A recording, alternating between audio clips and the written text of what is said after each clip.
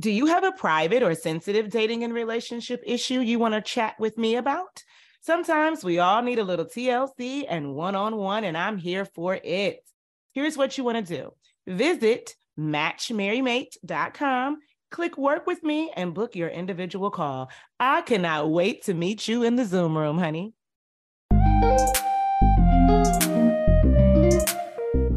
Greetings, love bugs. Welcome to another episode of the Match, Marry, Mate show, where I discuss topics and issues to support Black women with their self-love, femininity, and womanhood, and their own personal love lives.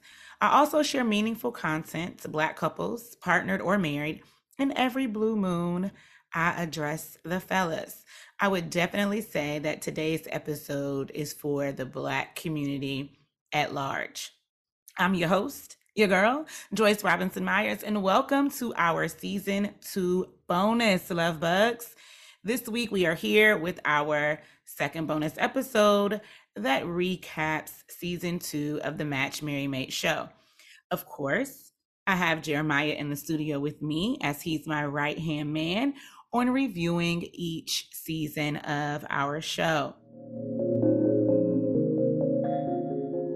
Welcome again, and thank you for being here with Jeremiah and I today. As you know, we produce 7-episode seasons, and each one is followed by a bonus where we recap together as man and woman and or husband and wife. It just depends on the issue, really. So I asked Jeremiah to weigh in on how we should cover this show, and he chose to go episode by episode. So that is what we shall do today. For this show, we're going to delve into some male worth and value from Jeremiah's perspective, maternal relationships that influence female partner selection from men, and we're also going to mix in some parental and family history.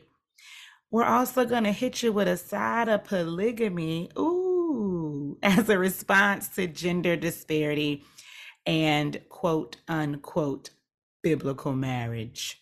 Then we're going to close with the coaching session that raised a mirror to our own marriage. Yikes. Along with a little female power and the value of reciprocity in relationships. Now, this is in general, but particularly in the courting phase. As you already know, y'all know what time it is.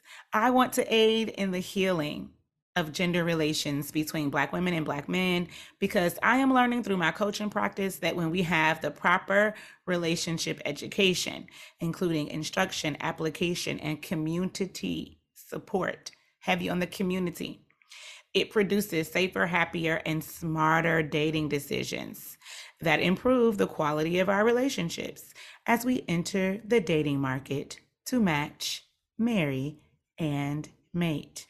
Because why, y'all? Black love matters, and we are in much need of some Black family power restoration.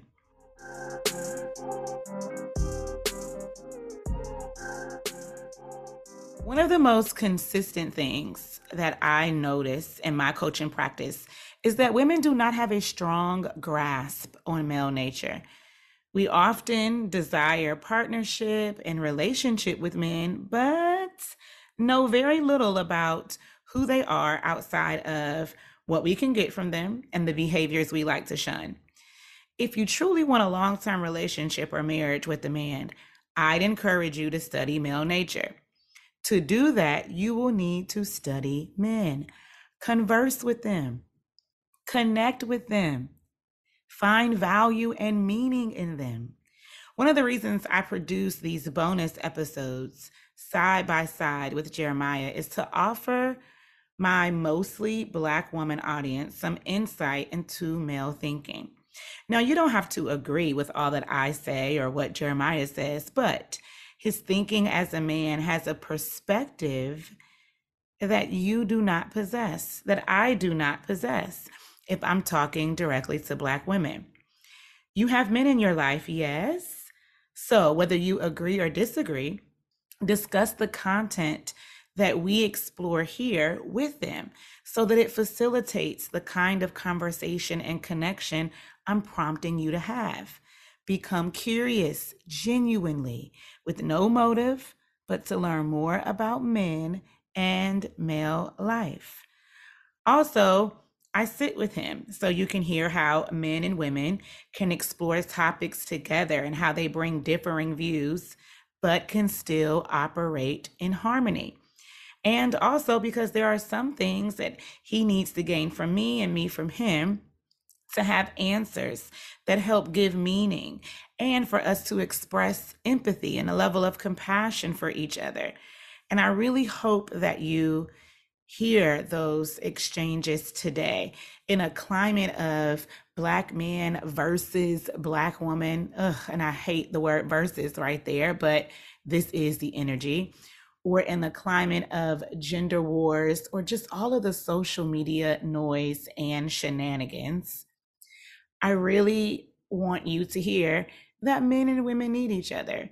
And if I make that more direct to my own community, that Black men and Black women need each other. And so we want to serve as an example of ways to have conversations, have tough conversations, have meaningful conversations, have relevant and current conversations with each other that boasts of kindness and compassion and empathy, and really trying to understand each other and figure out how we can coexist and harmonize into life together, because together is better. So allow me to start by wetting your palate for today's tea. In our recap of episode 8, Jeremiah addresses Black men and offers ways for them to self-value for themselves inside their communities and as partners and family men.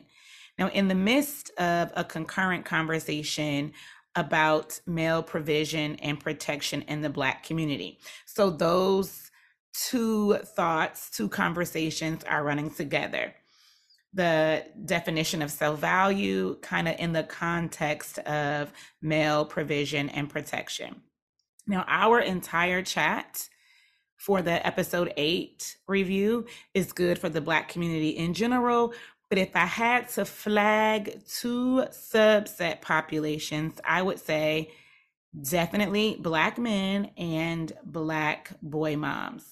Now, at one point in our conversation, it seems that Jeremiah confuses for a second value and worth.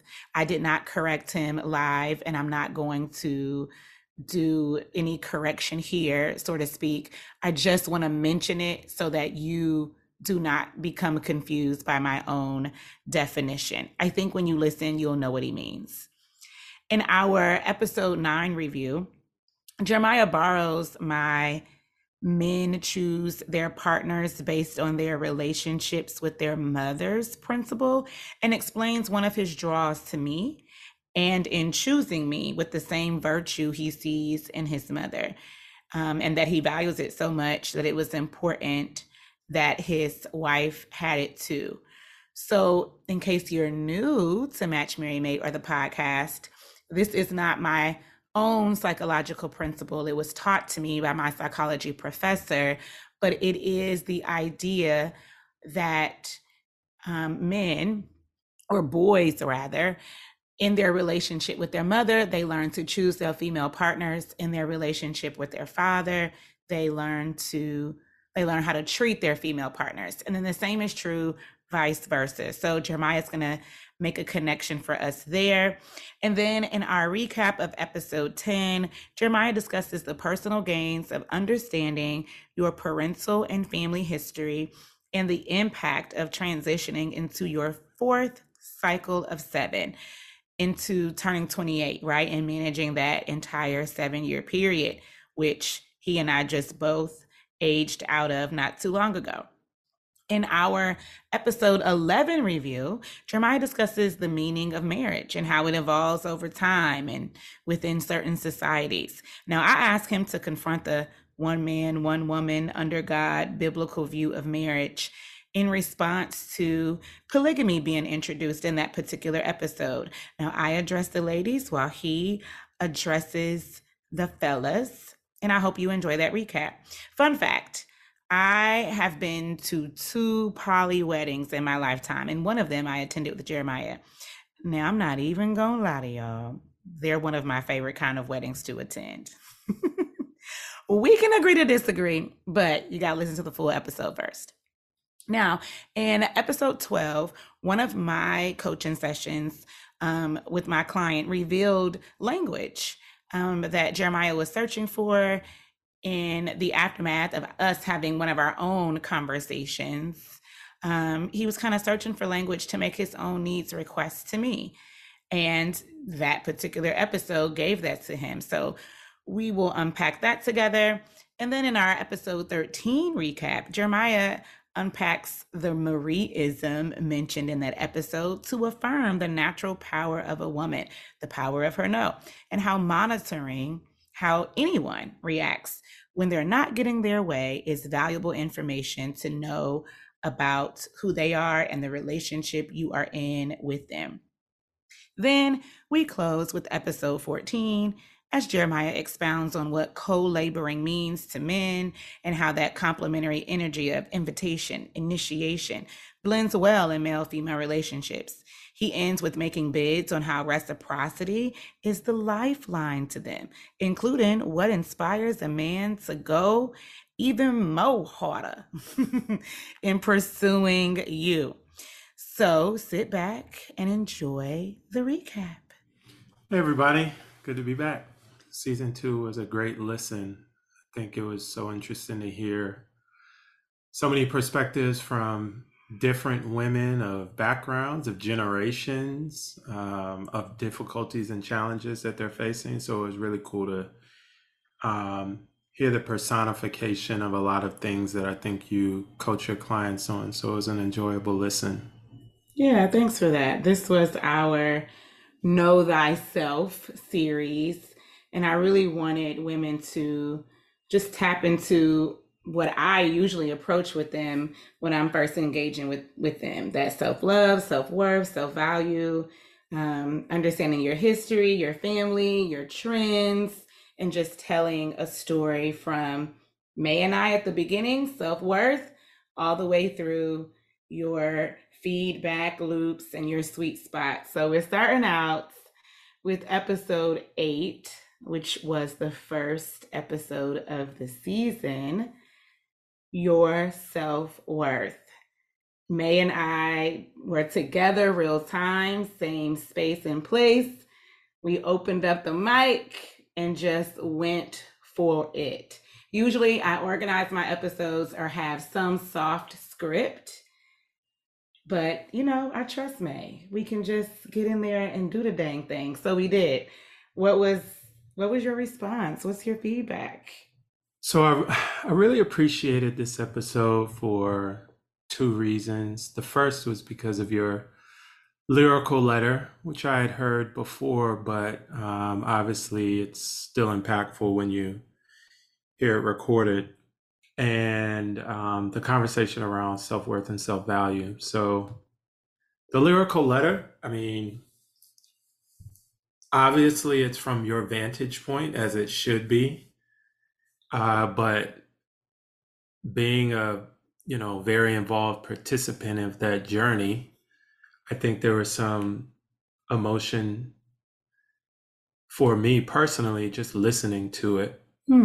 And I thought it was a beautiful way of explaining the intrinsic value every human being has, just through the sheer miracle of being born, and then contextualizing that through the IVF process, I think was just very powerful and a personal pleasure to listen to. So that was great.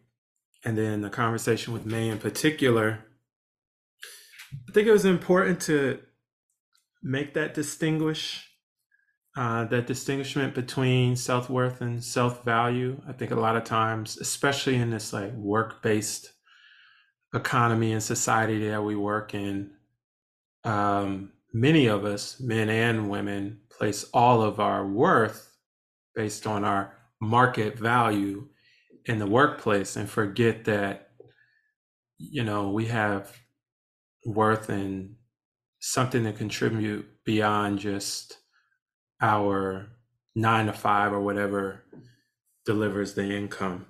And so I think that's an important message, again, for men and women. I know that you speak to women mostly, but I think it's an important reminder that human beings in general must first personally recognize their self-worth, recognize that just your sheer presence carries a great value. And then when you talk about self-value, that's very contextual, right? It's based on the situation that you're in, which has nothing to do with your personal worth. And I think we shouldn't get those mixed up, because if you do, that's where you trip up and start getting into episodes of questioning yourself or being unsure in yourself. And you have to be able to understand, for example, oh, this job might not want me, but that doesn't mean I'm worthless. That just means that job isn't a good fit for me, or I'm not a good fit for them. It's separate from who I am. Same with relationships. And I think it's important for men and women, but we'll stick with women, to recognize the same.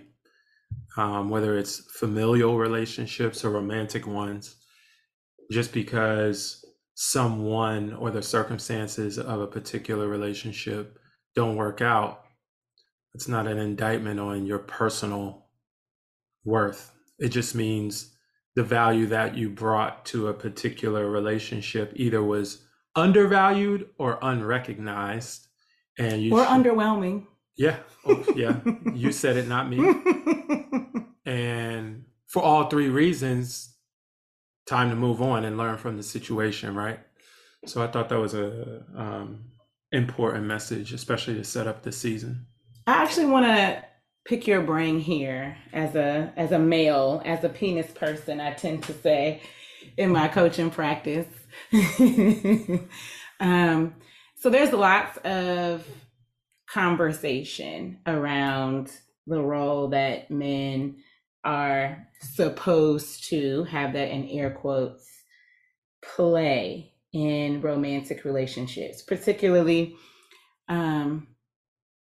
relationships that will foster and create family. So I would say, if I had to say, okay, what are the major factors that drive men, I guess I would say, but definitely in relationships and in how they relate to women, all women, even family, but obviously the more specific we get with romantic or intimate relationships, all the more. If I had to say, this is how I think they're wired, how I think they understand their sense of self and what they bring to a relationship, if you will. Providers, protectors, pleasers. How, specifically with Black men, how do we as Black women help Black men to feel like they are worth and valued, really? But I think the leaders are the protection and the provision. I think my heart is to make sure that Black men, at least in interacting with me, see themselves like that's not all that there is, even if it is a huge part. But some of the conversations that I'm engaging in kind of makes it seem like Black men could run the risk of thinking, okay, and if I'm not currently providing or don't have anything, that I'm providing or protecting, then I'm valueless. Yeah. Good question. I've thought about the second part a lot lately, given some of the conversations that have been out in the culture sphere that I don't follow, but seem to not be able to get away from. Thanks, internet. So provision is just the ability to acquire power and assets. But to what end? And I've talked about this in last season, right? Why are you acquiring power and assets and income? The best of men are doing it to serve and protect others. There's a nuance there, but I use two words, serve and protect, right? So it doesn't make much sense for you to build an empire that you then can't protect. So what type of skills do you have to make sure that that's true, both from a physical perspective, but just all the things that would come with protecting your family, the things that you all have. I think that's a very basic kind of thought and mentality that's important. However, I think what gets lost in that is the ability to pour into those that you have decided to protect. Interestingly enough, protection is just from the outside world. I almost want to describe it as like a external forces. It's from external forces. So let's call it like a house. You have the house, and there are a lot of external forces outside of the house that could make life really uncomfortable for those that live in it. So the outside of the house has to be very strong and sturdy and imposing and resilient in a way where nothing can penetrate to cause issues for those that are inside the house or the valuables inside the house.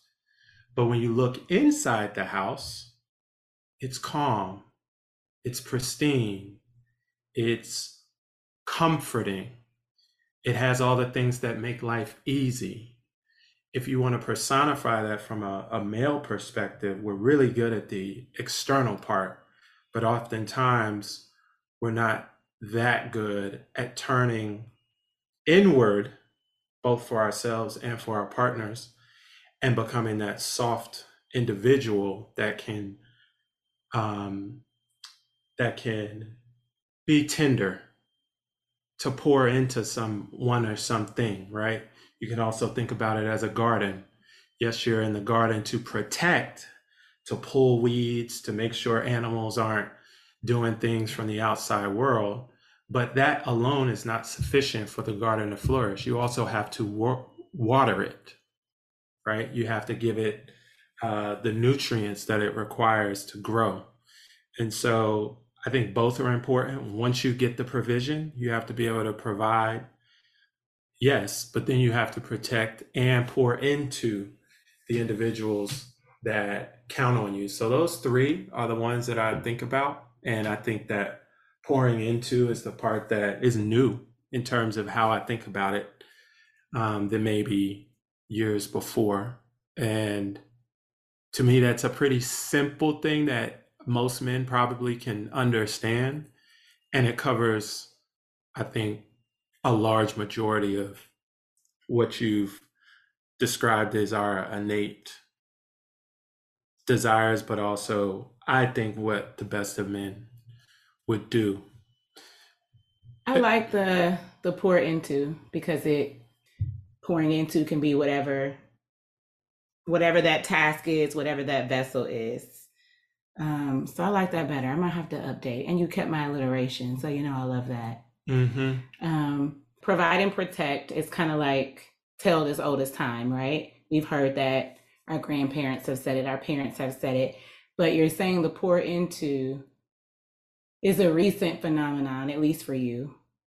But I think it's becoming something that men have to contend with in terms of what women want out of relationships. Yes, we do want the provider and the protector, but we also, the way that you put it, we want the pour. We want someone who, can go inward, can tend to the things inside of the home too, not just outside. Now I don't know to what degree, right? I don't know that I need a man doing everything in the inside, but obviously some participation, some help, especially if I'm not able to, that is definitely attractive and wanted. So I like that. If for any reason an adult male finds himself not being able to provide, and then based on your definition, then there's really nothing to protect. So they kind of go together. So if they find themselves not able to provide slash protect in their life, how does that impact worth and value in the way that we are speaking of? Yeah, this one's tricky. And I've listened to a lot of recent podcasts and articles that talk about this. So I got to start with what I think is, I don't know, maybe an uncomfortable truth, but I think it might be true. So, one man's opinion, but women are generally seen as, how can I put this? Individuals that are essentially born with a birthright, if that makes any sense. Quite literally, because of the birthing process, right? It is just a part of the female experience. And because that is true, there's not really like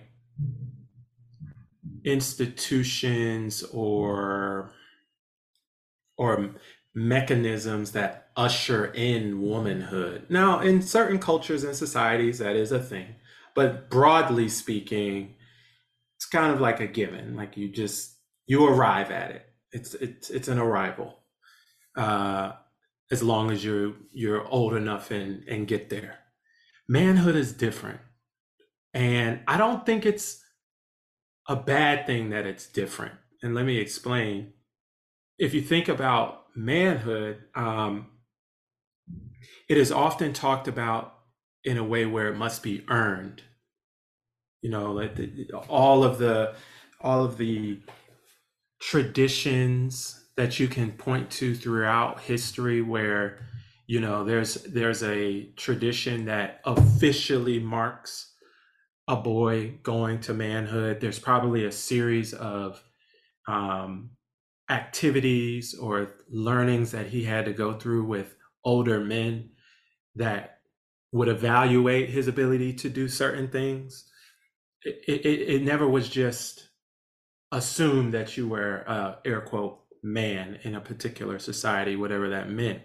And I think the reason that is true is because there's a responsibility that comes with the act of protecting, right? If we're talking about one of the central tenets or themes of manhood is to protect, then there's a lot of responsibility that comes with that. And we can't just put that responsibility in anyone's hands.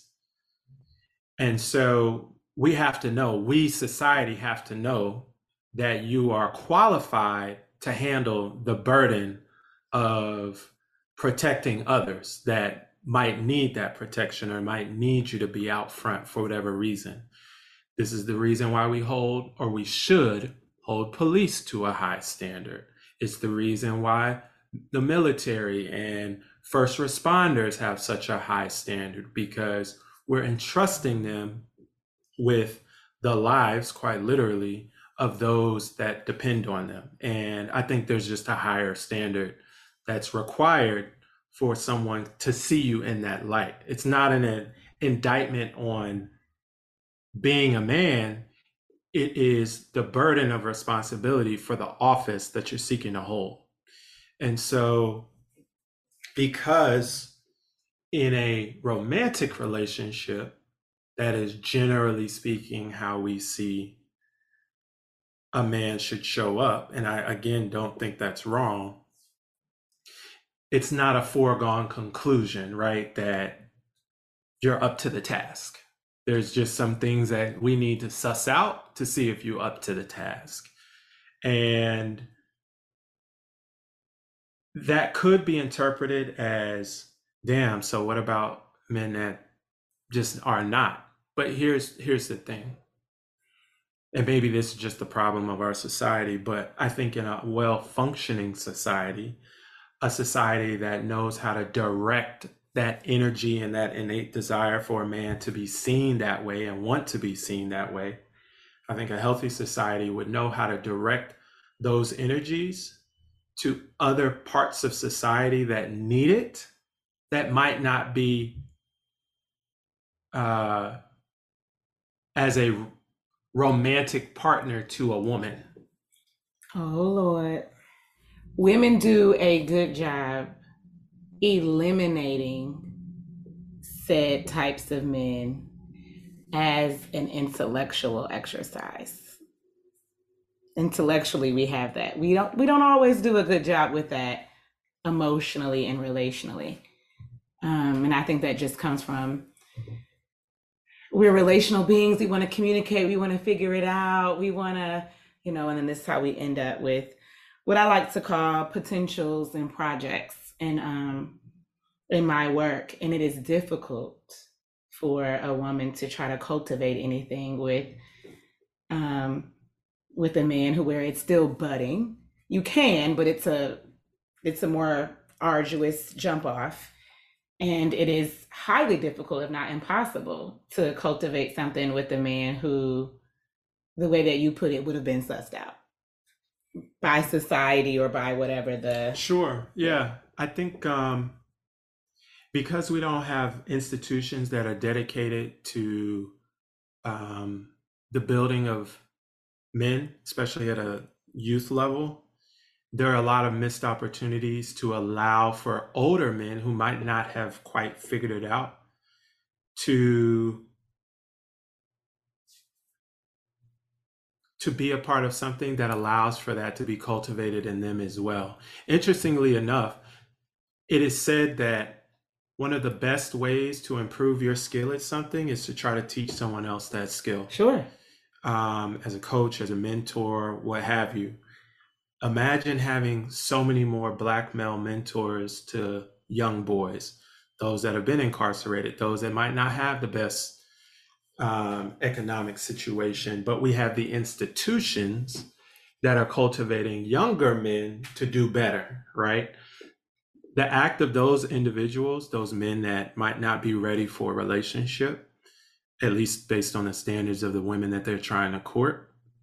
Imagine if they were a part of institutions that allowed them to teach others, right? There's also a certain level of consistency that you have to bring if you're going to do that. You can't be in front of some 14-year-old talking ABC and then he sees you out in the streets doing DEF, right?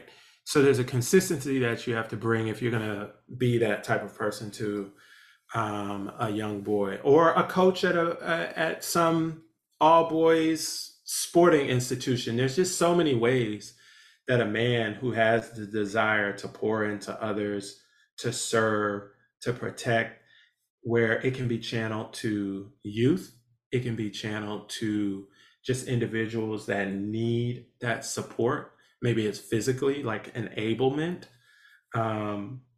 But I don't think our society creates those paths. And so if you only can express that through acquiring a mate, and it happens to be in a situation where all of them are killing it and you not, it's going to leave you feeling pretty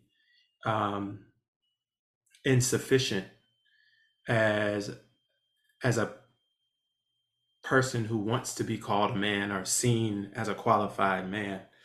And so I think part of the problem is, yes, ownership on our part to make sure that we arrive at manhood well qualified.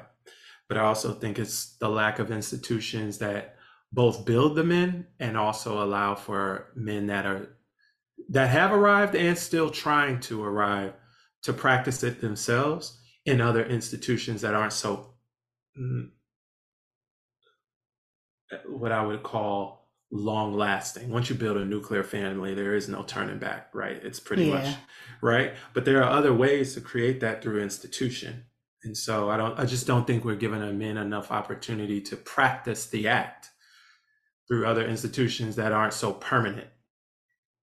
Yeah, I like this practicing because a lot of, I mean, even with our sons, you know me, I've been very vocal about launching. They must launch. And prior to launching, there has to be a period where they can practice. They can practice a lot of skills without much consequence to their real life. Because if as soon as you practice something, you bear all the consequence of what it means to put it into play, you're kind of starting out already underground, below ground zero. So I like that. So what are we, maybe a better way to ask the question now that you've said that and given me new language, males who don't know how, struggling to, still trying to figure it out, sometimes even refuse to. I'm gonna just throw that all together. But males who insert everything I just said for protecting and providing, where's their value if protecting or providing isn't a task they can carry out? Um, that needs to be qualified. Protecting and providing for a family, a permanent family, might not be a task that they either can carry out or uh, would be chosen for.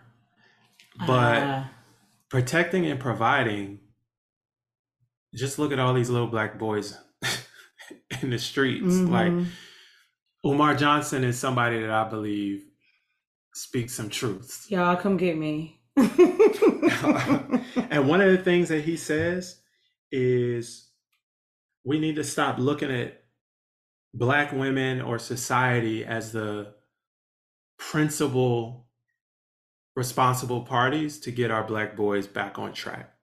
It is the duty of Black men, full stop. I'd ask all of us as Black men, raise your hand if you're a mentor to a Black boy right now. Unfortunately, I don't think many of them would be able to raise their hand. That's not a part of their active daily pursuit. And I think if more of us did that, including the ones that aren't, air quote, ready for romantic familial partnership, all of the value that we're seeking would be immediately obvious. All of the value that we think we're searching for or might not be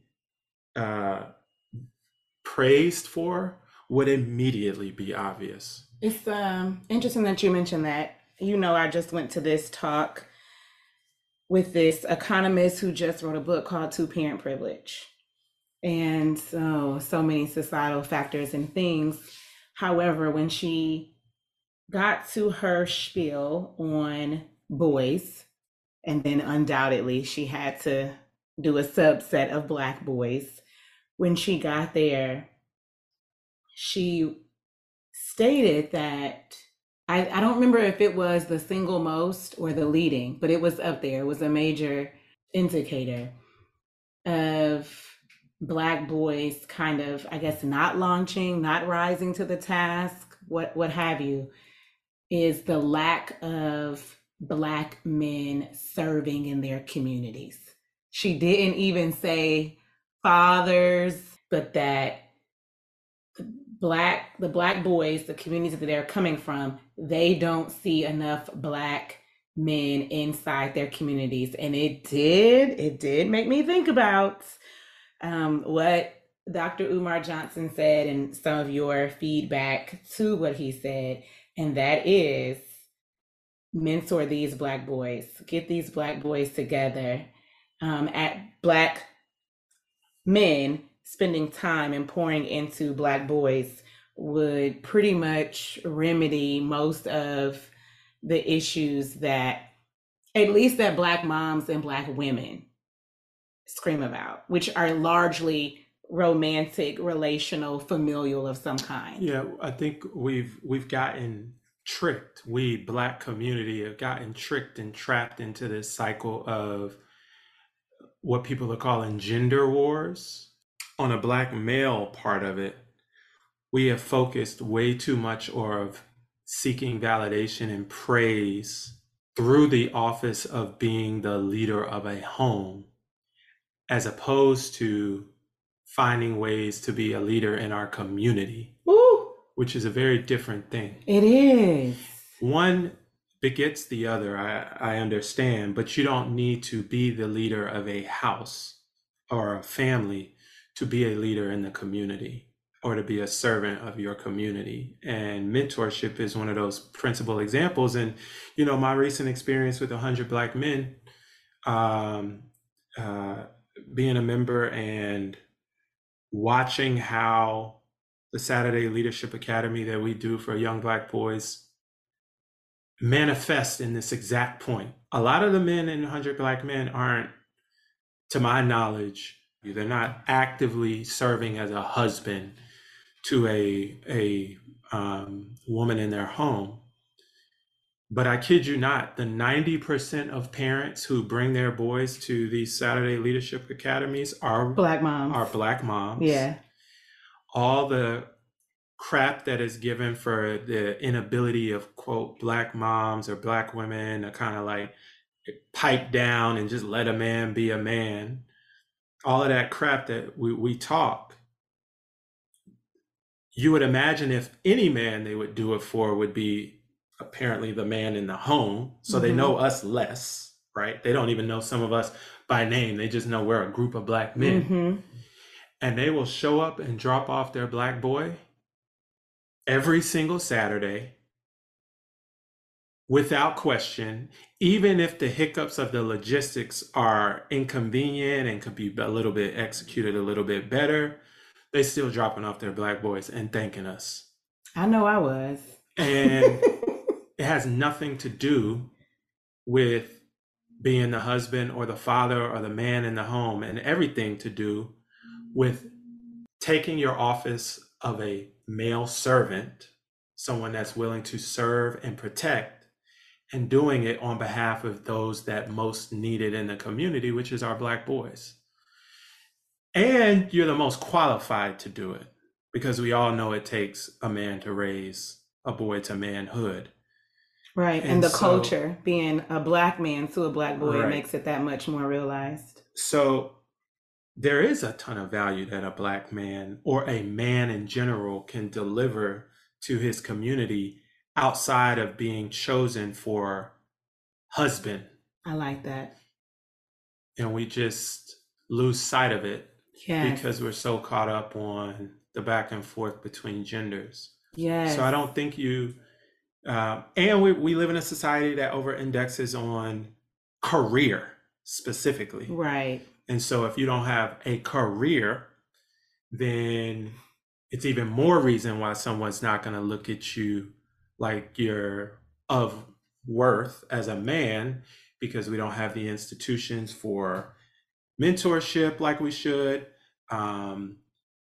bringing boys to manhood like we should, and a lot of the careers that men used to hold are going by the wayside because of technology. So it really constrains the way you can use your inherent worth as a man in society, right? It constrains the pathways. Yes. I no longer have the type of jobs that were available to me. I don't have the institutions that are focused on Black, just Blackness. I don't have the institutions that are focused on youth engagement. I don't have the institutions that are focused on malehood to manhood. All of these things were ways a man could express his value, but those things are largely lost, and then we get caught up in the gender wars that exacerbate the issues. So I like that. I asked you the question for two reasons. One, I want to be able to have an answer for my own sons if they ever ask me. And I'm like,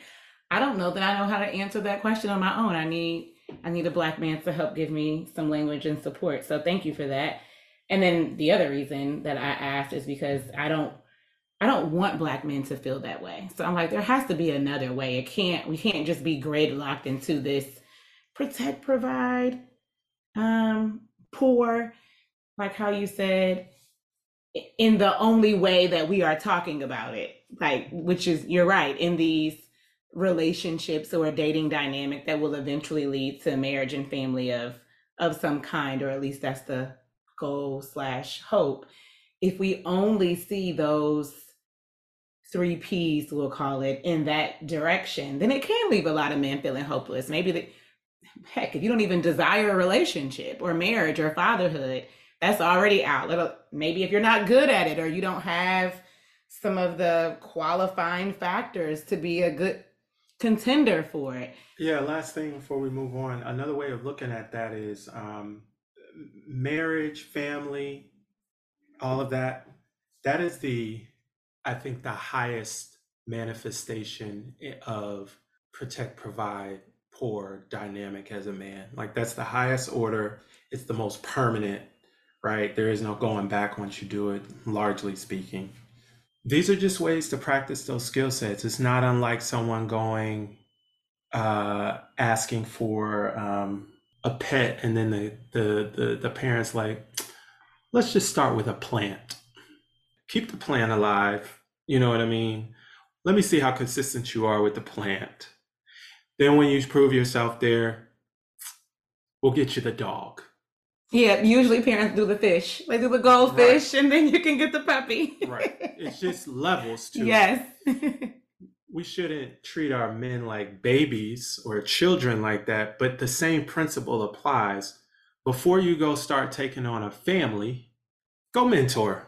See how consistent you are with the mentorship, how consistent you are with showing up, and how consistent you are with the message you profess and the one that you actually do outside of that world, right? How much value are you delivering?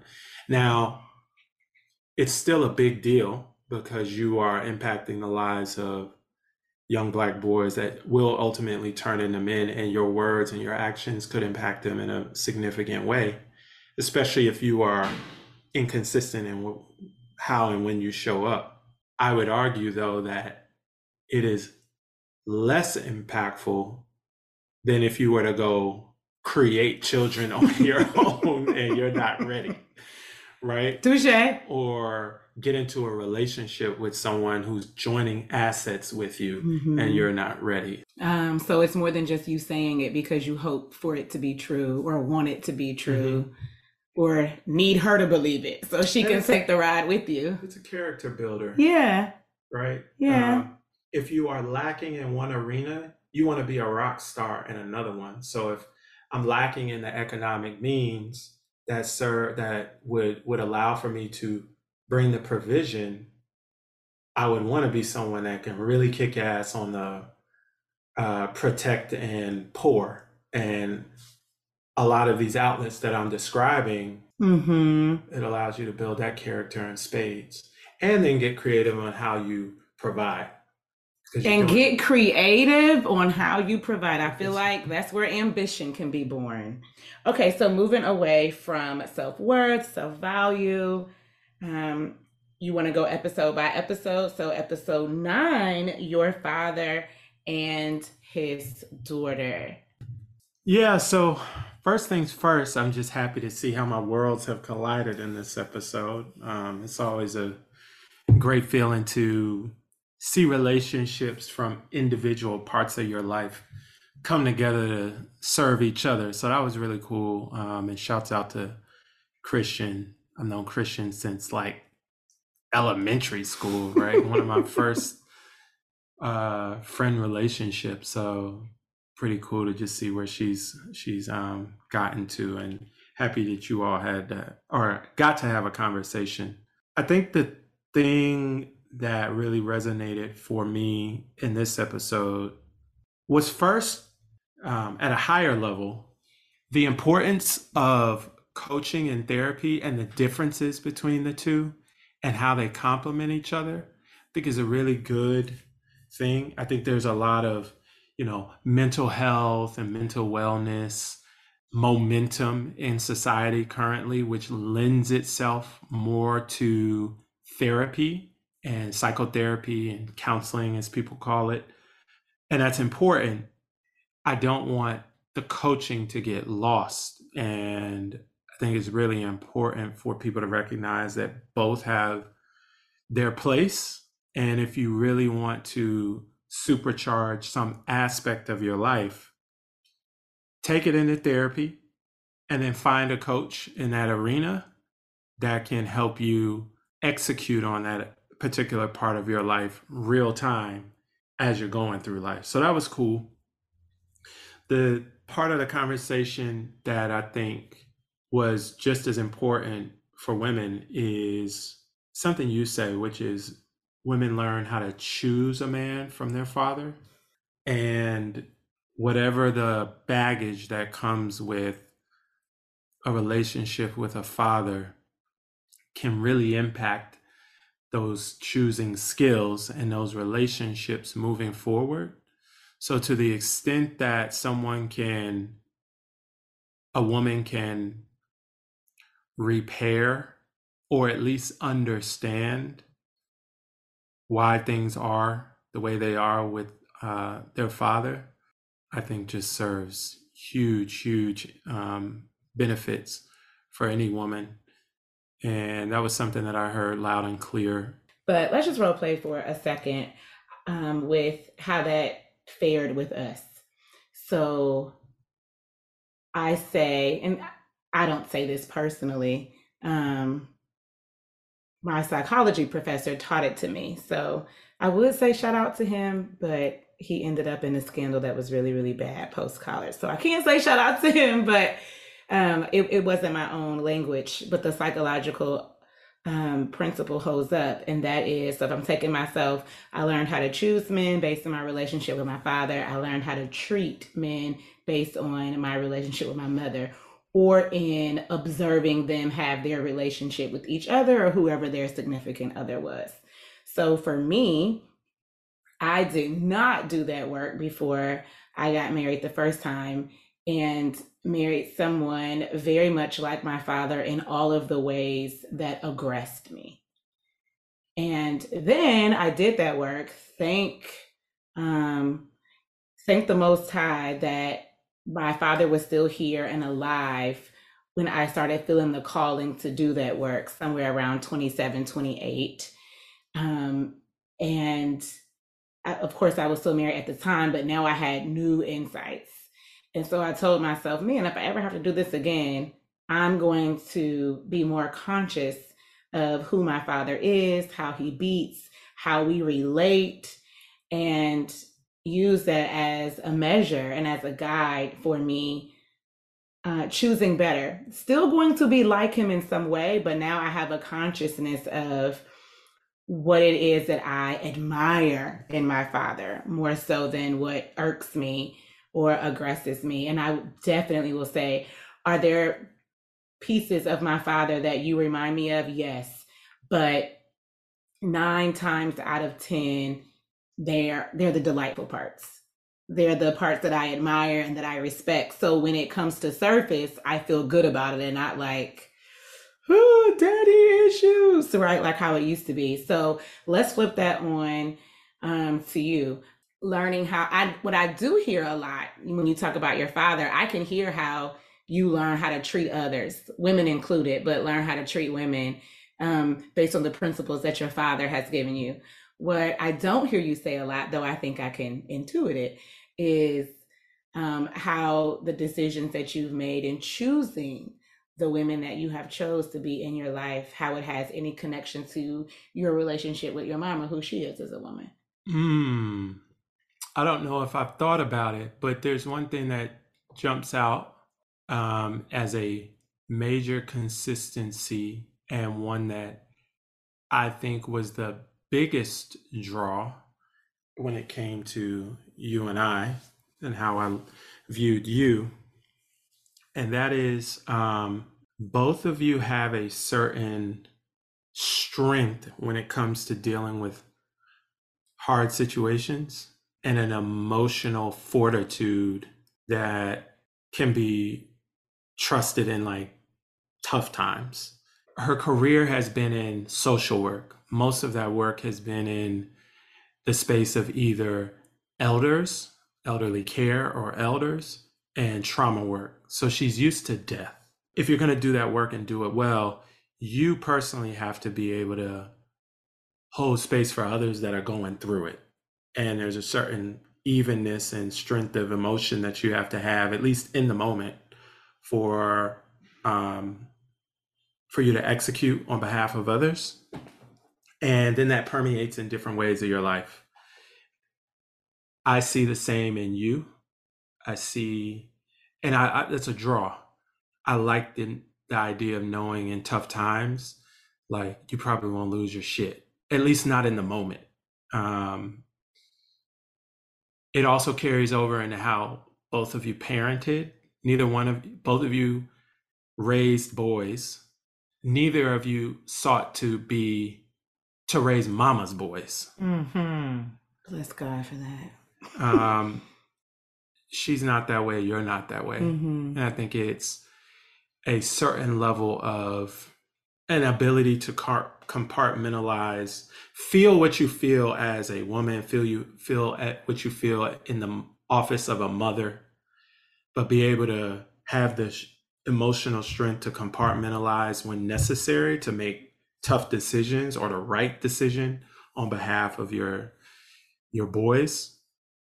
And that strength of emotion, I think, is a huge draw for me because I'm a person that's fairly rational, a person that often does the same when making decisions. And while I don't need you to be as consistent as me in that regard, I need you to be able to do that work with me when necessary. And so if I'm going to be with someone long term, I need to be able to trust that capacity is there. And I learned that through watching her. Mm-hmm. And I saw that was actually the first thing I saw in you, funny enough. Something I recognized. So yeah, I would say that's the one consistency that I think is very obvious. And it was the most important to me. Yeah. I see other ways that we're alike. I didn't know what you were going to directly say, but I can get with that. Nonetheless, the psychological principle continues to hold its own weight. And that's just how we see our same and other gendered parents and how it manifests itself when we are choosing our own relationships, friendships included, but we definitely see it a little bit more magnified in our romantic and intimate ones. Okay, so we're moving from your father and his daughter to episode 10, your mother and her daughter. I can't imagine that you would have something to say about this. You do? Love bugs, Jeremiah has something to say, and we're going to get straight to it after this break. We'll be right back.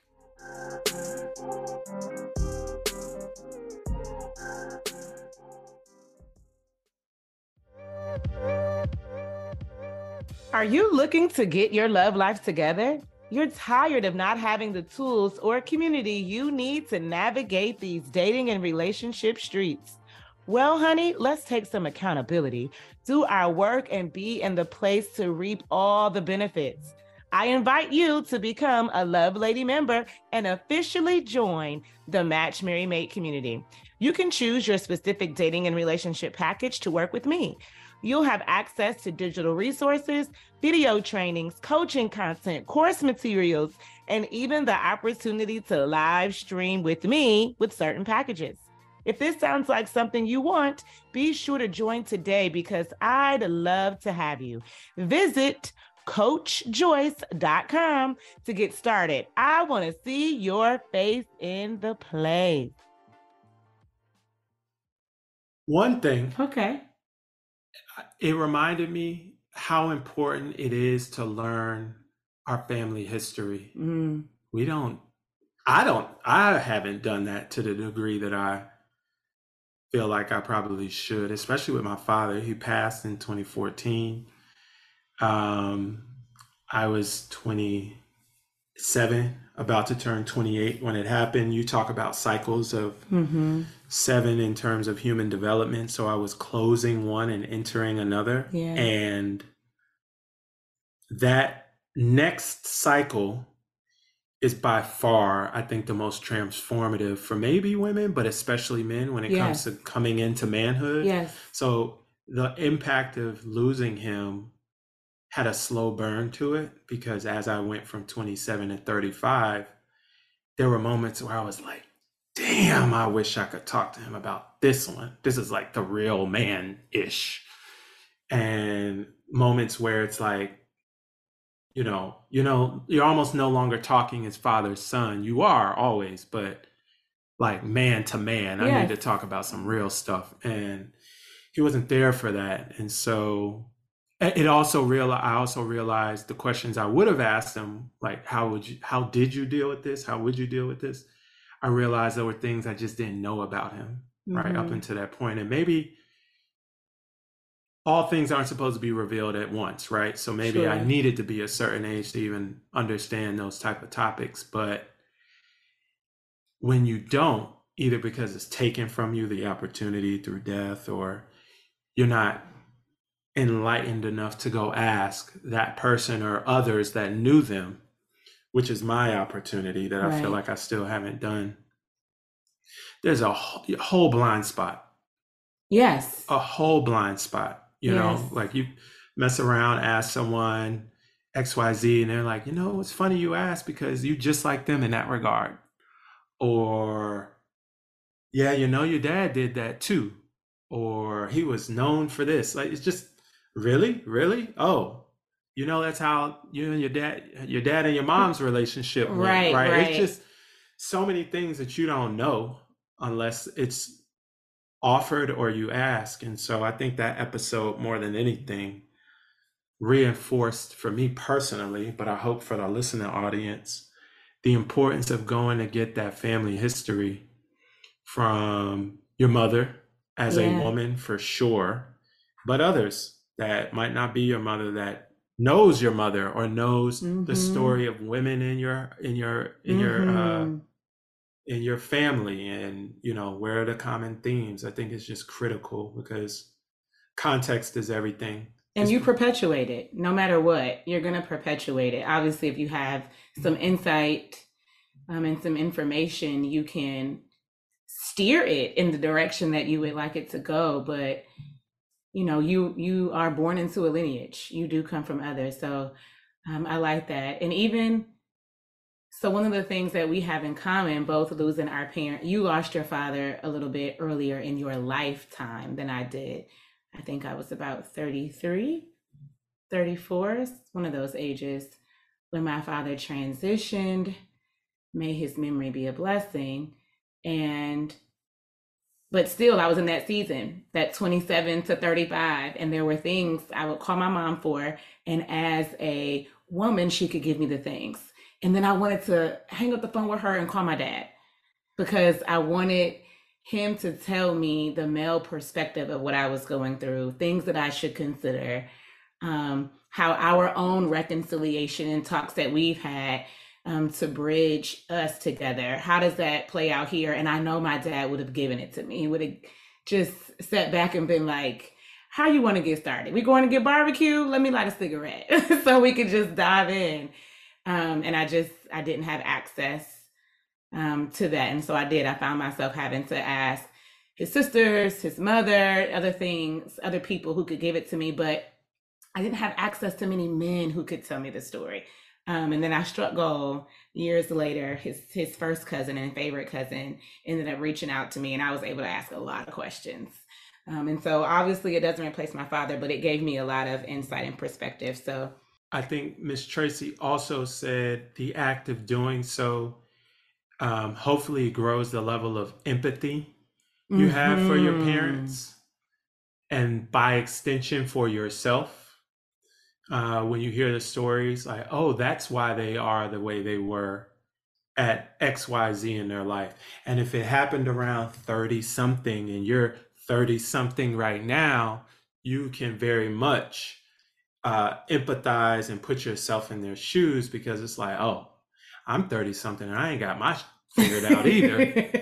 So I can easily see how they landed in that place, right? Maybe it's manifested in a way that you feel like is either unbecoming or something that you wish you didn't have to deal with as the child, but you can understand. And so I thought Miss Tracy did a really good job for the listeners to point that out. Yeah, absolutely. Okay, so let's transition right into episode 11, Your Self-Awareness, where I had Cardi on for the 100 Dates in Houston episode. Now, me and her hit a couple of topics that we didn't know we were going to hit. We just were having a natural conversation, went off script, and I ended up saying to her after we finished the recording, I'm like, you said a few things that Jeremiah likes to entertain, at least conversationally. So I'm very, I'm very interested in what resonated with you in that episode. Do tell. I think Kaidi was a fantastic example of someone who takes information and creates a strategy, an intentional strategy for themselves, and then goes executes it. I think that was a great example of that. A lot of people that just consume information for the sake of saying they got it. Maybe they learned it, they comprehend it, but how are you translating that into an actionable strategy for yourself to change your circumstances in the way that you want? She was a perfect use case of how to do that. For her, it was like volume. I'm going to go for the volume play, and has very specific ways of identifying who's going to get in that funnel, if you will. How she can do it in a way that's sustainable and doesn't drain her. Making sure that when those experiences come up, there is value gained regardless of the outcome. I know that she talked about, what was it, like a certain almost like brooding anger behind the fact that the numbers just are not in Black women's favor. And just like that anger has kind of transitioned into a certain level of determination. I'm just gonna like outwork everybody, which I really respect. But I also appreciated her eyes wide open acceptance of where things are this day and age, and not cry over spilled milk, and just get out there and do the work for the things that she can control. Right. So I respected it and enjoyed that one. Heidi's a Leo. Oh, shouts out to the Leo gang. Gang. I knew you would like that. Lion Club. So I'm going to do an episode a little bit later on. I think I might invite you to sit with me for at least half of it. I want to talk about traditional versus modern marriage. But for this conversation, and what also kind of helped me move in the direction of the one I just mentioned, Dr. Stacey Patton, an academic who I follow, and I largely like her work. She recently posted this image, and it was saying traditional marriage in the biblical way. And it was her way of, you have to kind of know a personality, but as a journalist, when she hears messaging that she believes is off or wrong, inaccurate, unhelpful, a host of things, she will usually just drop an image, drop a meme, drop some type of media that exposes how off it is, or that even the people who are supporting it really aren't behind it in the way that they are. So she drops this image. It's like, well, traditional marriage according to the Bible, for those who, like to push that message. And there's a host of them, what biblical marriage looks like in all of the varieties. But one of them is polygamy. And you could imagine the comments, because in our Western Judeo-Christian American society, marriage is one man and one woman under God, type thing. And so I'm a person of variety. I happen to be okay with the variety of ways in which people try to cultivate relationships, make meaning, create family. I am not anti any relationship or familial structure as long as no one's being hurt and people can get it to work and sustain it, and it is checking off the things in society that are good and things we want to repeat. So, hey, if you like polygamy, you like it, I love it type thing. I'm not against any kind. I don't want to say I'm not against polygamy because then people will hear the wrong thing. I'm not against any kind of familial structure that people can get to work for them and they're not hurting anyone. And surprisingly enough, Heidi brought it up in the conversation. She said, hey, well, there are some ways to respond to this gender disparity. This one isn't the one she's choosing, but I like that she mentioned it as an option because it can be a viable option. And if you're one of those people who believe in biblical marriage, it is sitting in the book.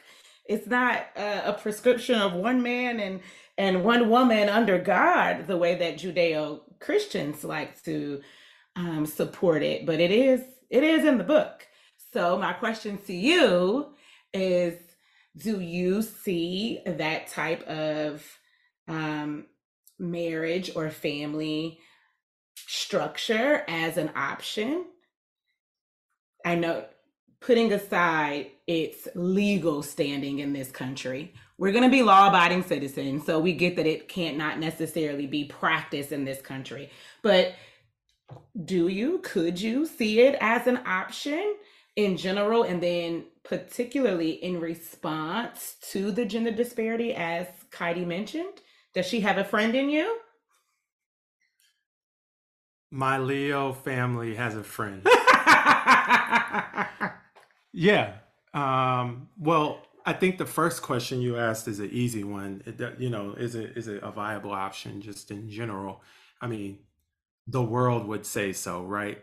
Most of the world, or let's say most of the population, um, has that as a part of their society in some way, right? Western culture is the exception, not the rule, in regards to family structures. I also saw a YouTube that talked about the institution of marriage. And one of the interesting things is that when you study the history of marriage, the meaning of it has changed depending on the society. Sure. And so, and more specifically, the value that it served depended on what the society needed. So, for example, I ain't a fan of, European history, but as an example, most of the marriages in European history, because it was a royal based kind of collection of societies, was largely used as a means to consolidate power because they were all trying to kind of create factions and alliances to increase their royal position. And so that's one example. But then you go somewhere else and it's largely an act of what? Just survival, quite frankly, right? Making sure that the collection of us can eat and be okay. And so I think that that's the first thing. Although I respect and will never insult how people place meaning on marriage, the reality of it is, Yes. across time, it has evolved based on the society and what the society needs the role of marriage to play. Mm-hmm. To that end, Black folks got a whole lot of imbalances, we'll call them, in terms of viable men and viable women. And I think you said that we have another episode for it, so I won't go too much down the rabbit hole. But I do think it is a fair statement to say that one way to ensure that the women who are seeking coverage, partnership, someone to pour into, companionship at the most basic level, um, one way of doing that is to create a societal structure that allows for more than just a one-to-one pairing for family units.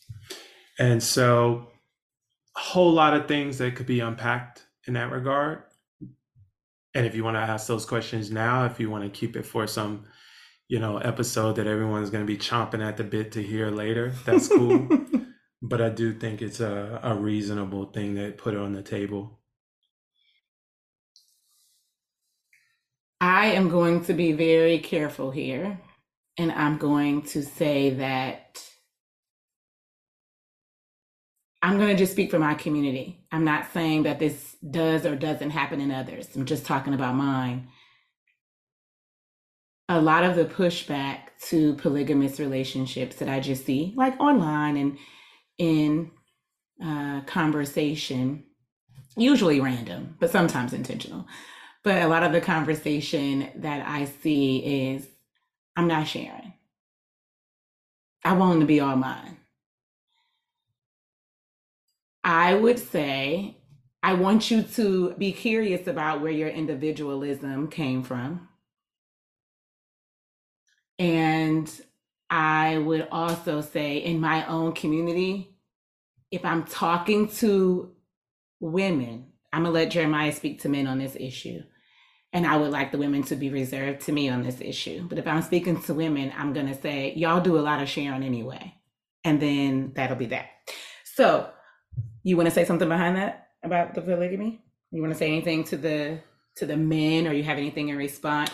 To men specifically, some men would listen to that and say, hear what we're talking about and say, hell yeah. Other men would say, I ain't dealing with the headache. And then others would say, not sure. But for all men, Black men, all Black men, yeah, I would say that all things come with a blessing and a burden, as you always say. And the idea of covering to women, to families, whatever, that is not to be played with. We just had a whole conversation about how there are countless men that aren't quite yet ready and have arrived for the office of just being a husband, or someone that can be relied upon consistently for certain elements of family and romantic partnership. And we talked about the institutions that can help that out. If that's true, then I think it's safe to say it's an even smaller population of men who can confidently both have the means and the makeup, right? It is important for any man that would want to attempt to do that to recognize that it takes a certain level of means and makeup to build a family with more than one woman.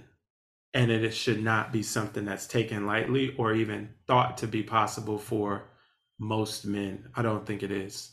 And the men that we have in our current society who have fathered children with more than one woman, they see how it's more difficult to show up. It's more difficult to provide. Not that you can't, but it requires so much more of you. Yes, I'm not in that situation, so I can't speak to it from personal experience, but I have plenty of observation points, and just headache, straight up, the headache that goes along with that when it wasn't done in a very planned and organized way. Like you would assume, or that you would hope that any choice like that is made with your first partner, right? And so I think that in those circumstances, 90% of the time, the person either has moved on and created a different one after this one dissolved, or it was in the midst of what they were in, and that's even worse. And under both circumstances, everyone's not on the same page, and it's going to create a massive headache. So Yeah, I think there's plenty of reasons why it could be done wrong, which is why I'm emphasizing the fact that it takes a certain means and makeup for it to be done right at all, even possible to be done right. Yeah, I agree. And then this is where I kind of put a feather back on my woman side to say, I like when those conversations come up when women are initiating those conversations or driving those conversations, because the first question when a man does is, do you even have enough for yourself or one other woman before you talk about two, three, four of them?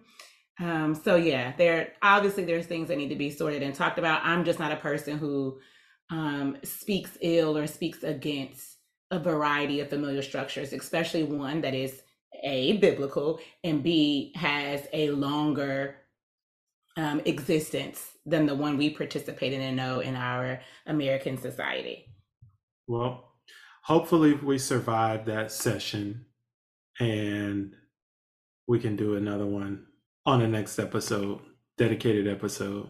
Oh, it's fine. We'll survive it. People will give their praise and commentary and critique, and we'll use that. So, transitioning into episode 12, your vulnerability and femininity. What you got to say, sir? So I really like this one because it actually was it of all the episodes you've done, I think it made me think of our relationship the most. And we talked about this after, but you were giving Shanice advice about her discovering the truth behind some feedback that he had given her. And one of the things that you counseled her on was to, upon recognizing that, kind of giving him his flowers to a certain extent, saying, hey, in part, I've discovered that what you were saying was right, and I'm going to do X, Y, Z moving forward to try to account for that. And we had just had a conversation, you and I, about some relationship dynamics for our own relationship. And long story short, hearing your advice to her made me come to you, and I said, you know what? I have no questions that you take what I tell you and act on it, because you will mention it in passing here and there sometimes. But I said it would be great for that bit of advice you gave Shanice to be something that you did for me, specifically around telling me what exactly you've discovered, because you do a lot of work with your therapist and take a lot of the things we talk about into your sessions. And I don't expect for me to ever get a play-by-play, right, of your therapy, but things that are pertinent to you and I, maybe something that you went and worked on. I think it would be valuable for me to personally hear those things too, when you feel like you've had a discovery of something that validates maybe something that I told you as well. Not because I need the cheerleader pom-poms, but it does feel good to know that when someone or when I give a point of feedback that could either be vulnerable or potentially contentious, or filled with a level of tension, it's a good feeling to know that it was heard even in the midst of that tension, and that you took it back and did something with it, and that you felt like there was some truth in it. And so I thought, because of what we had just talked about, and then I had listened to that thereafter, it was very much a personal discovery in listening to that episode. So thanks, Shanice, for your story, because it actually helped us in a way. After you and I had that conversation about Shanice's episode, it wasn't too long before we logged on for our own one-to-one session. And I said, girl, not me helping you, you helping me. And I gave her a small rundown of our conversation and why you would even say such a thing after hearing an episode. And so, funny enough, you started this episode by saying, you know, they say the greatest way for you to strengthen your skill is to teach someone else. And here we go, full circle. True. True, true, true. Full circle, because who would have thunk it? Ladies, I gotta thank you every time. Every time y'all get on a coaching call and she records it, I could just use that stuff when we come to our conversation. You remember what you said to such and such? And he does. He's like, that's not what you would say to your clients. Do better. Give me more. I'm like, oh my gosh. Yep. Appreciate you. Well, it's important. That's what is good for the goose is good for the gander, as my grandfather would say. So I don't mind being called out kindly and respectfully, but I don't mind being called out or having things being brought to my attention. So thank you, Shanice. Your episode in some way improved our own relationship. So shout out to you.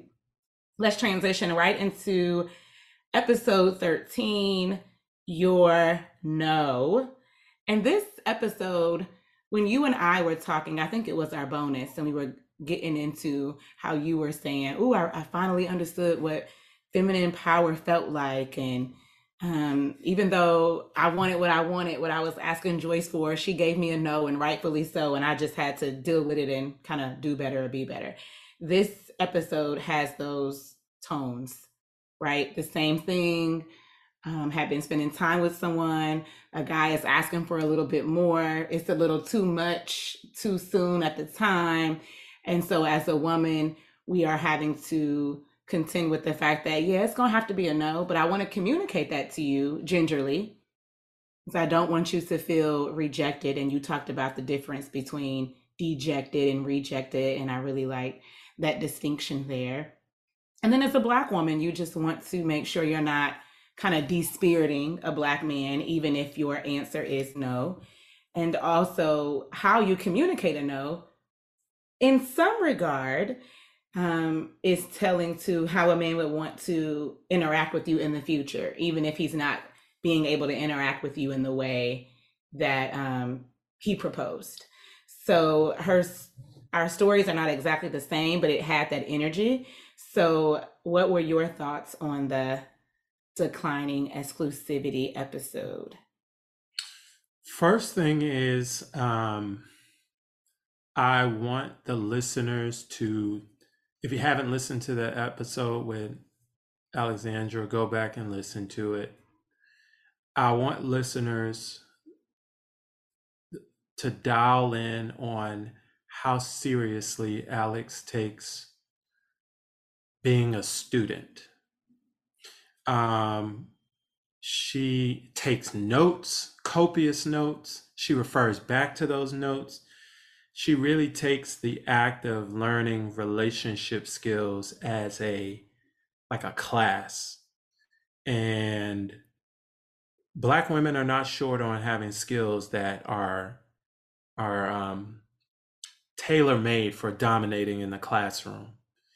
But it takes a mindset that you are in class to be able to get those same gains. And she is highly studious in her approach to what she learns through Match, Marry, Mate and your coaching. And I think that is a great example for others to follow.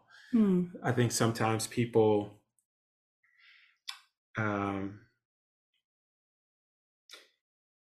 can feel a bit embarrassed about what they feel like they have to learn.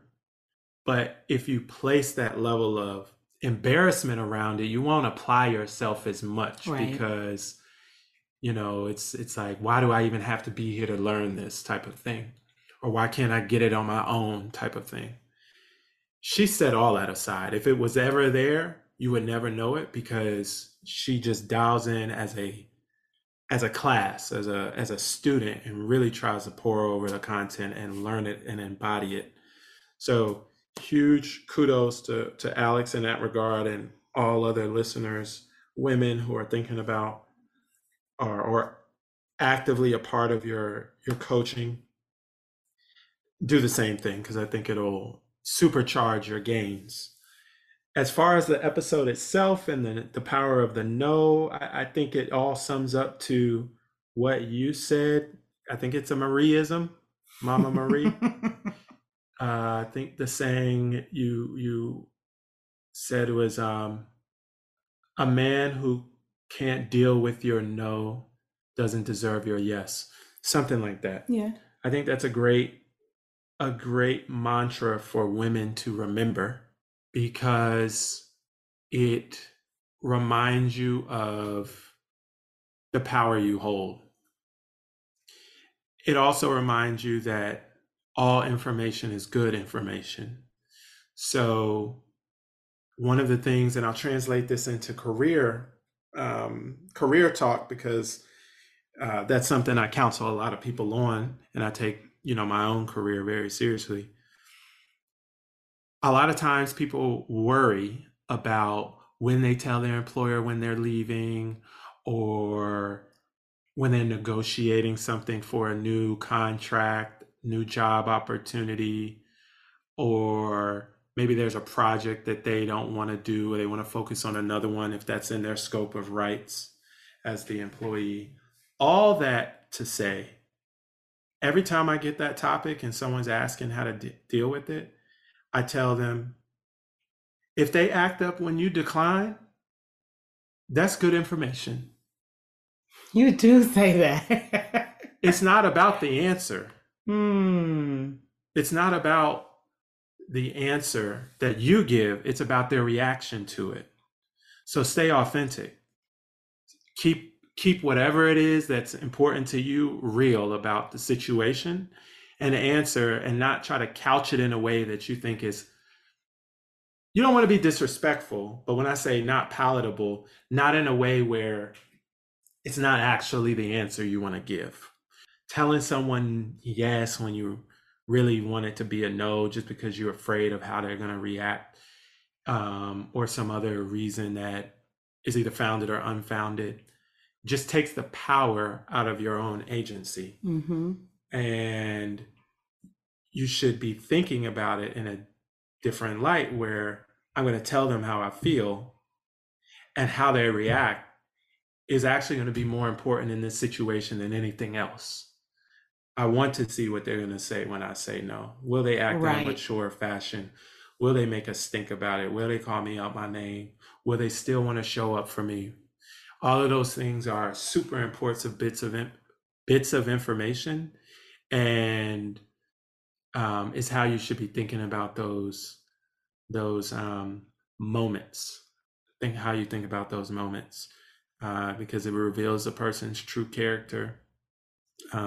Almost always when they hear something they don't want to hear, that's when you know someone's true character. So remember that Marieism, ladies, and don't relinquish your power just because you're worried about someone acting an idiot. The only time I think I would, if I had a daughter, the only time I would tell her to say something that's totally not what she believes is if her safety is on the line. Yeah.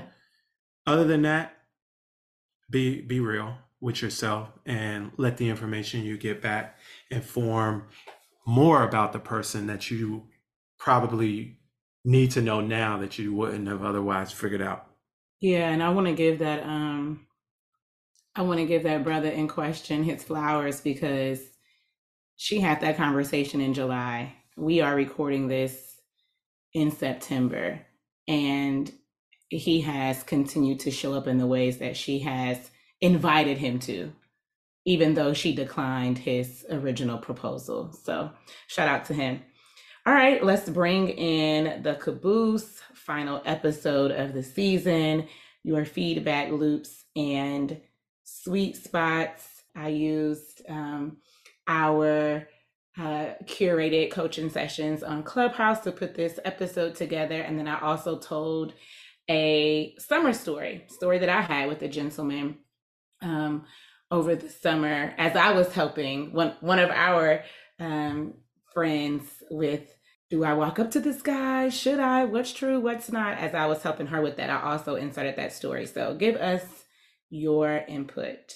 One of the things you started with, I think, was this idea of co-laboring. That is a very common thing when it comes to, well, a very common thing the women that I know have to get over the hump on. A lot of women expect for it all to just come to them. Like, well, he ain't hollering at me, I ain't hollering at him. Not expecting it all to be one direction is important. Gottman, I think one of your favorite relationship academics and practitioners in the space, talks about bids, BIDS, bids. They can be big or small. It could be telling someone they look good, and it could be buying them a gift. But the key to bids is to reciprocate. And I think in his research, he talks about the fact that simply evaluating the number of bids and the frequency of reciprocating those bids in a relationship is the highest predictor for if that relationship is going to survive. Not you knowing Gottman's research like this. Yo, I'll be reading.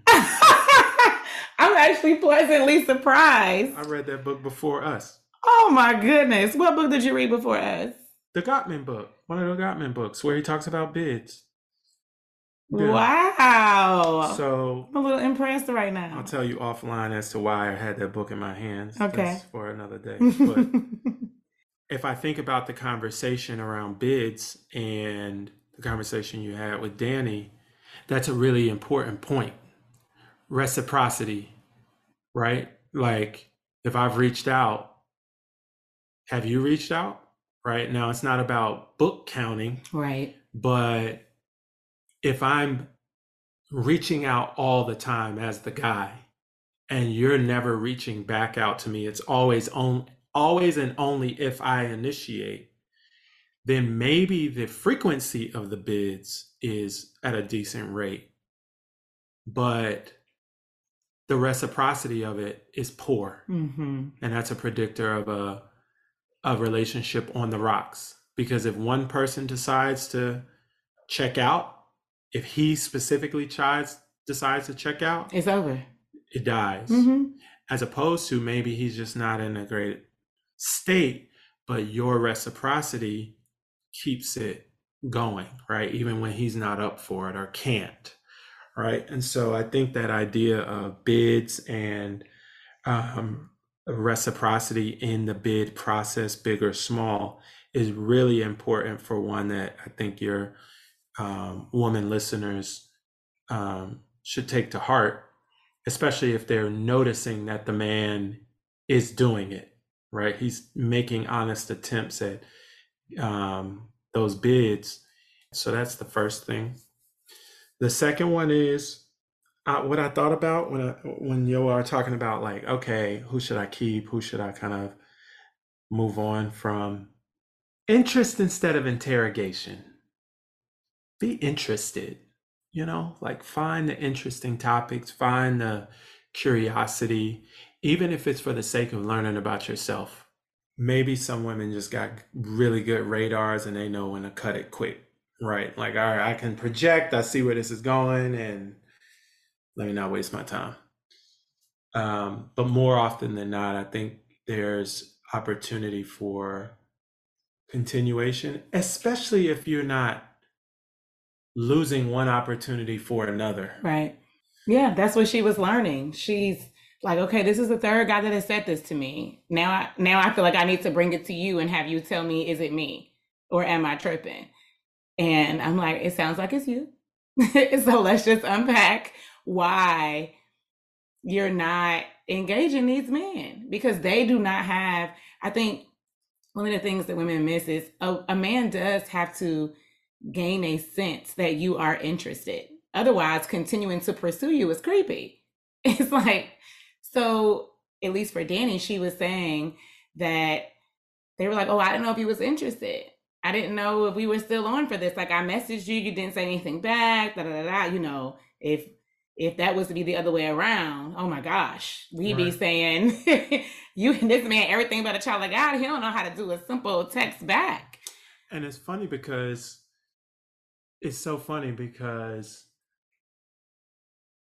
women rightfully champion the idea of men not just assuming that they have a right to something, Sure. right? Or dominating a space, or just, you know, taking what's not theirs or something they haven't given permission for, right?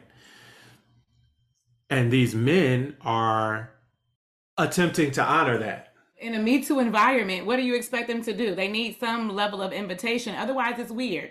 And if they continue to come at you and you don't want it, but they don't quite know that yet, right? Or even if they're doing it on purpose, you would call them a creep. You would say it's unwanted. So you do have some skin in the game with at least saying, I like the advances, they are welcome, I invite them, so that he kind of gets a read on, okay, it's a safe space for me to pursue you, or a safe space for me to ask for your number or ask you out, whatever it could be. So yeah, I think Danny was starting to pick that up. Another benefit in dating. Yep. Bids, Gottman.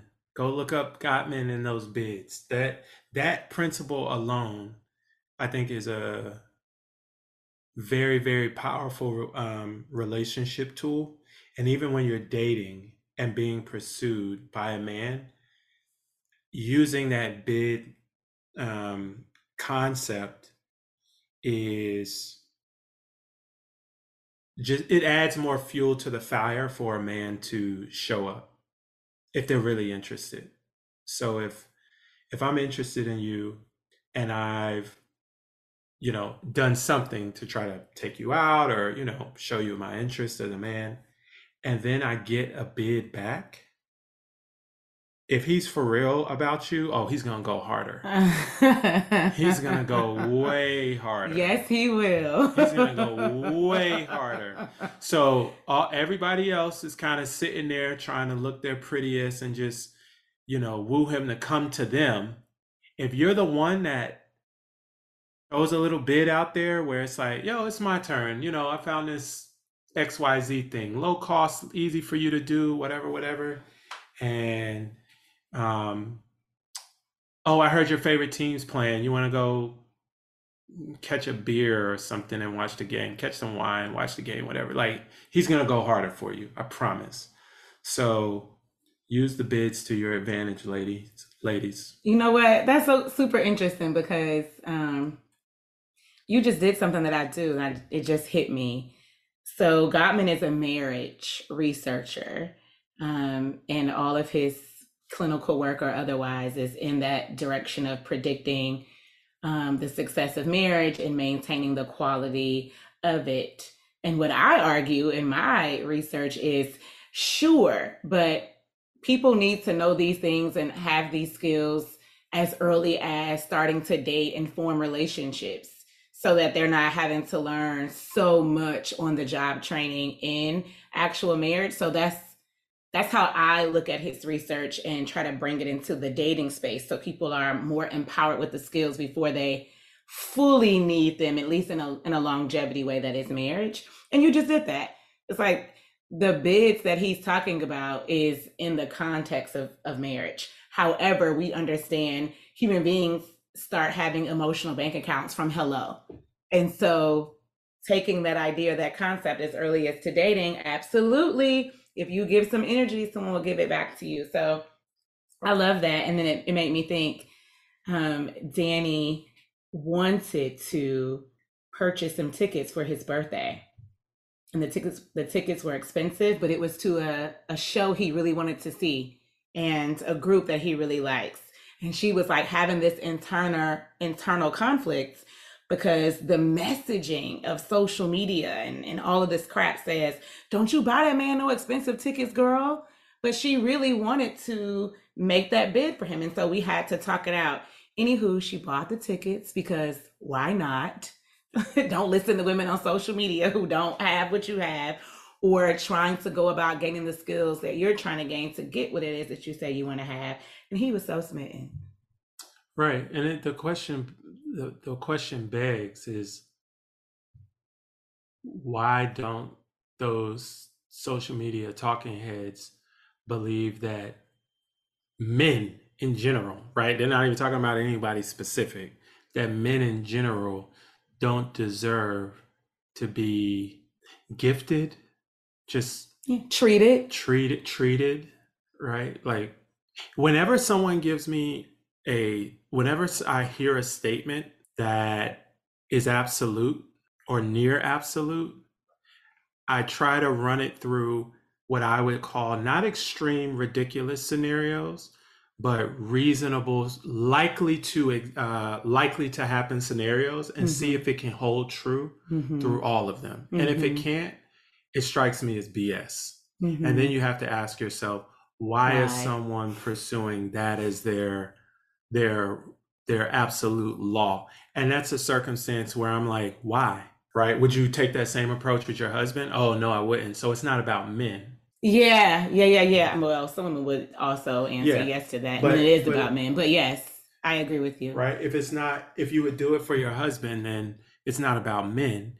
You just perceive a man that's not your husband as unworthy.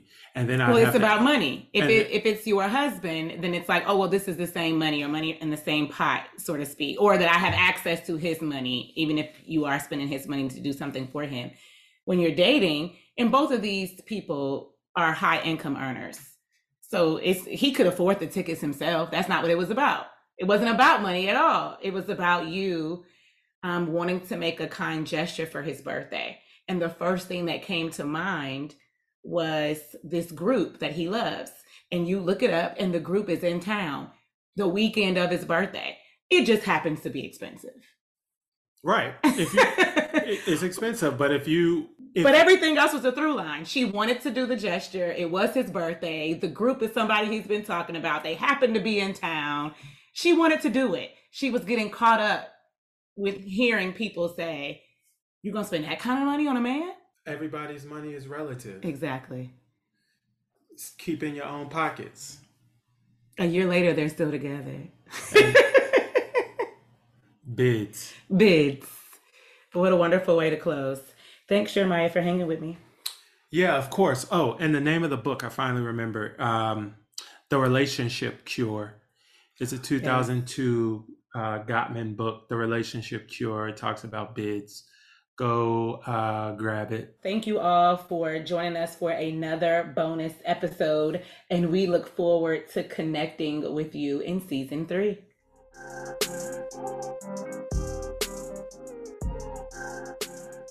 Right now, we are in between seasons as we gear up for season 3, which debuts January 2024. Until then, we hope you continue to enjoy our pop-up episodes until we return with that new season. One of the reasons I produce these husband and wife episodes together with Jeremiah is because I firmly believe that men need to address men about male identity and behavior, and that women need to address women about female identity and behavior. Some of the Match Mary Mate listening audience are men and some are couples. And I think having a male perspective as well as a couple view is beneficial. Likewise, I also believe that there are some issues that men should reserve their comments to women about women or female lifestyle. They can talk about it amongst themselves as men if they want, but it's not for women to hear, neither is it their place to speak on publicly. I also believe the same for women. There are issues that women should reserve their comments to men about men or male lifestyle. We can discuss it together as women, and you know we will, but it's not for men to hear. Neither is it our place to speak on publicly. Should it need to be public, both parties should be present and available to engage in that conversation. I'm a little old school on this topic and more of a traditionalist in this way. So to that end, I'd like to leave you with the quote from Sambunfu Somé, a West African teacher, writer, and spiritualist.